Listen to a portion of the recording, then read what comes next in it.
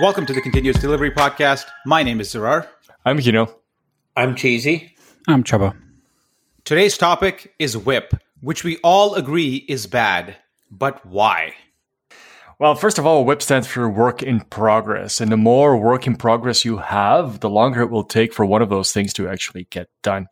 But there's an awful lot more to it than that, right? So another thing that is really important is when you're working on multiple things at the same time, eventually you will switch between those different tasks. And there's a cost associated with every single one of those switches. And the more, of course, that you switch, the less time becomes available to do the actual work that will result in value for your customers. They actually measured this context switching in case of developers, and they found that for a developer to be fully productive in a new code base or in a new task, they need about 20 minutes. So this doesn't mean that the developer doesn't start coding or doesn't start making changes in that other code base when he or she switches, but to become fully productive, that needs that 20 minutes. So there's actually a very, very measurable cost there. I think in continuous delivery, things work the best whenever a developer can pick up some piece of work and deliver it all the way through till it's in production with the users nonstop. WIP, whenever you have a lot of work in progress, a lot of things assigned to one person to do, there tends to be a lot of stopping and starting. And so you miss that flow, and it's not always easy to remember, where did I leave something off? Or what state was it in? Also, there are a lot of other technical reasons why that tends to be bad. So imagine if I'm trying to work on 2 or 3 different things, and how would I manage that in the source code repository? On my local repository, do I therefore shelve something, or do I put something in a branch, pull it off on a branch temporarily, or how do I keep those different changes separate? And that creates more complexity and risk. So again, continuous delivery is greatly streamlined on many aspects. If I could pick something up, work on all the way through until it's finished. As you are starting to work on a new story or a new task or whatever that might be, and you're keeping that in progress, and then basically the system underneath is changing already. So the longer the task stays open, the more that system changes. And the assumptions that you might have made at the beginning when you started with that task might no longer be the case by the time that you continue with it at a later stage, right? Which is one of the reasons why we want to keep that work in progress. First of all, the work in progress limited, but also the cycle time limited, the time that we are working on a certain item. And that's what you were referring to, Cheesy. I like the analogy of a traffic jam where you have a lot of cars on the road and none of them are moving because there's gridlock. That's what WIP is to me. You have a lot of things in progress, which seems efficient. So utilization is very high of whatever resource it is. In this example, it's the road, but nothing is actually getting done. And that's really the fundamental issue with WIP to me, is that it gives you the illusion of efficiency through high utilization. People pull in tasks, people work on multiple things. Look how busy I am. But what it does is it takes away slack from your system, and you confuse utilization with efficiency. And I think having high WIP just promotes that really bad idea.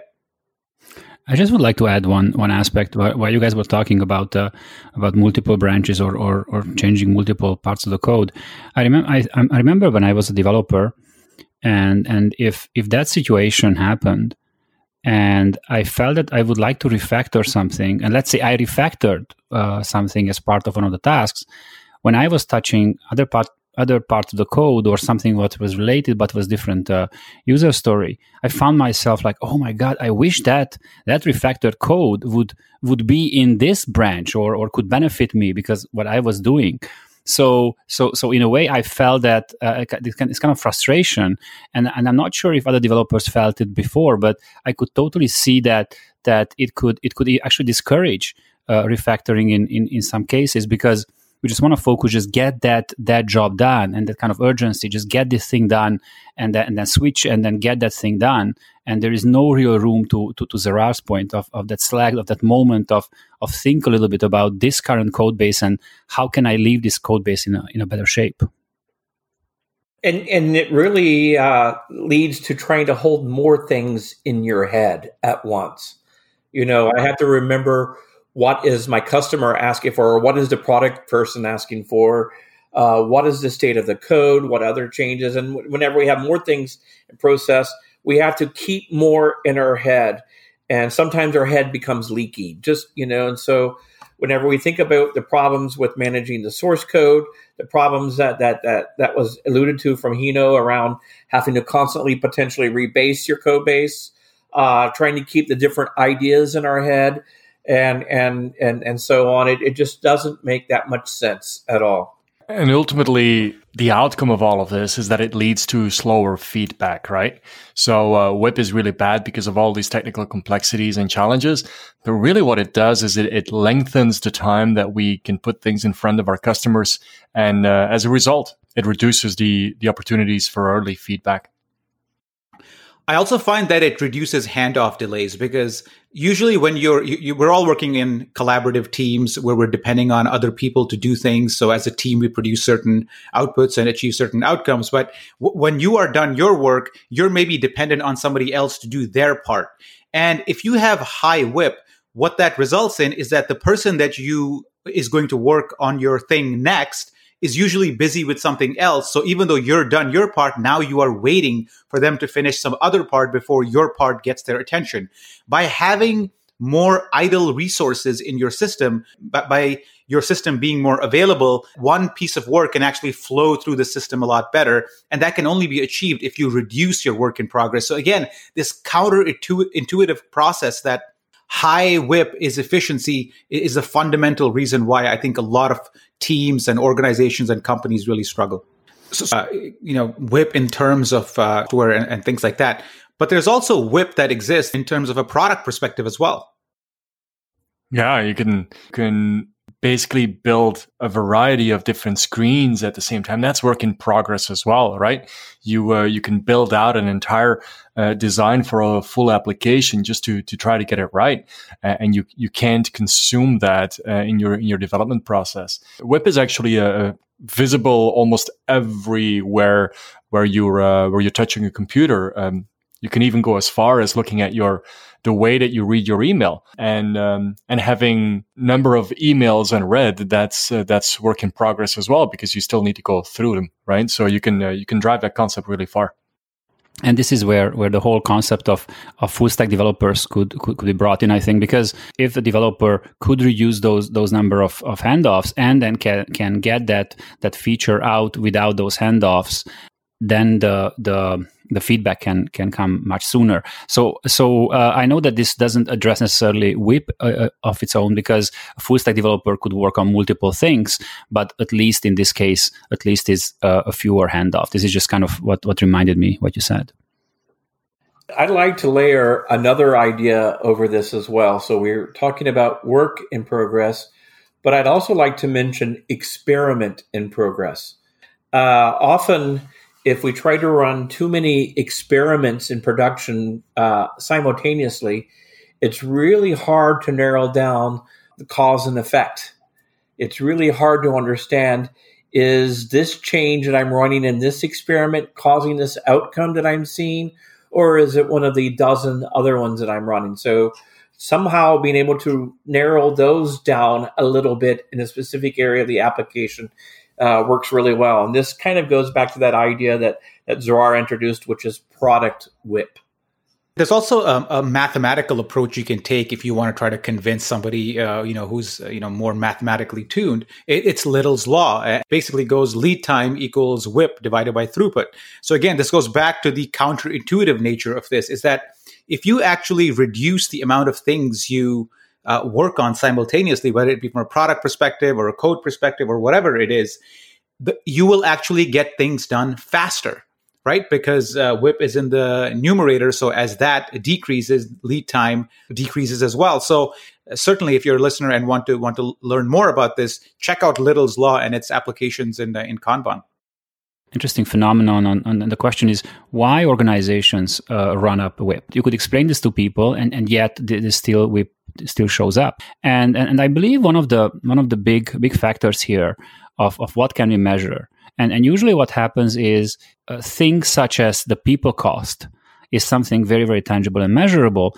And this kind of a human tendency to try to extract as much as possible of that cost, because that's your biggest factor for your organization. And there are other costs, call them actually wastes.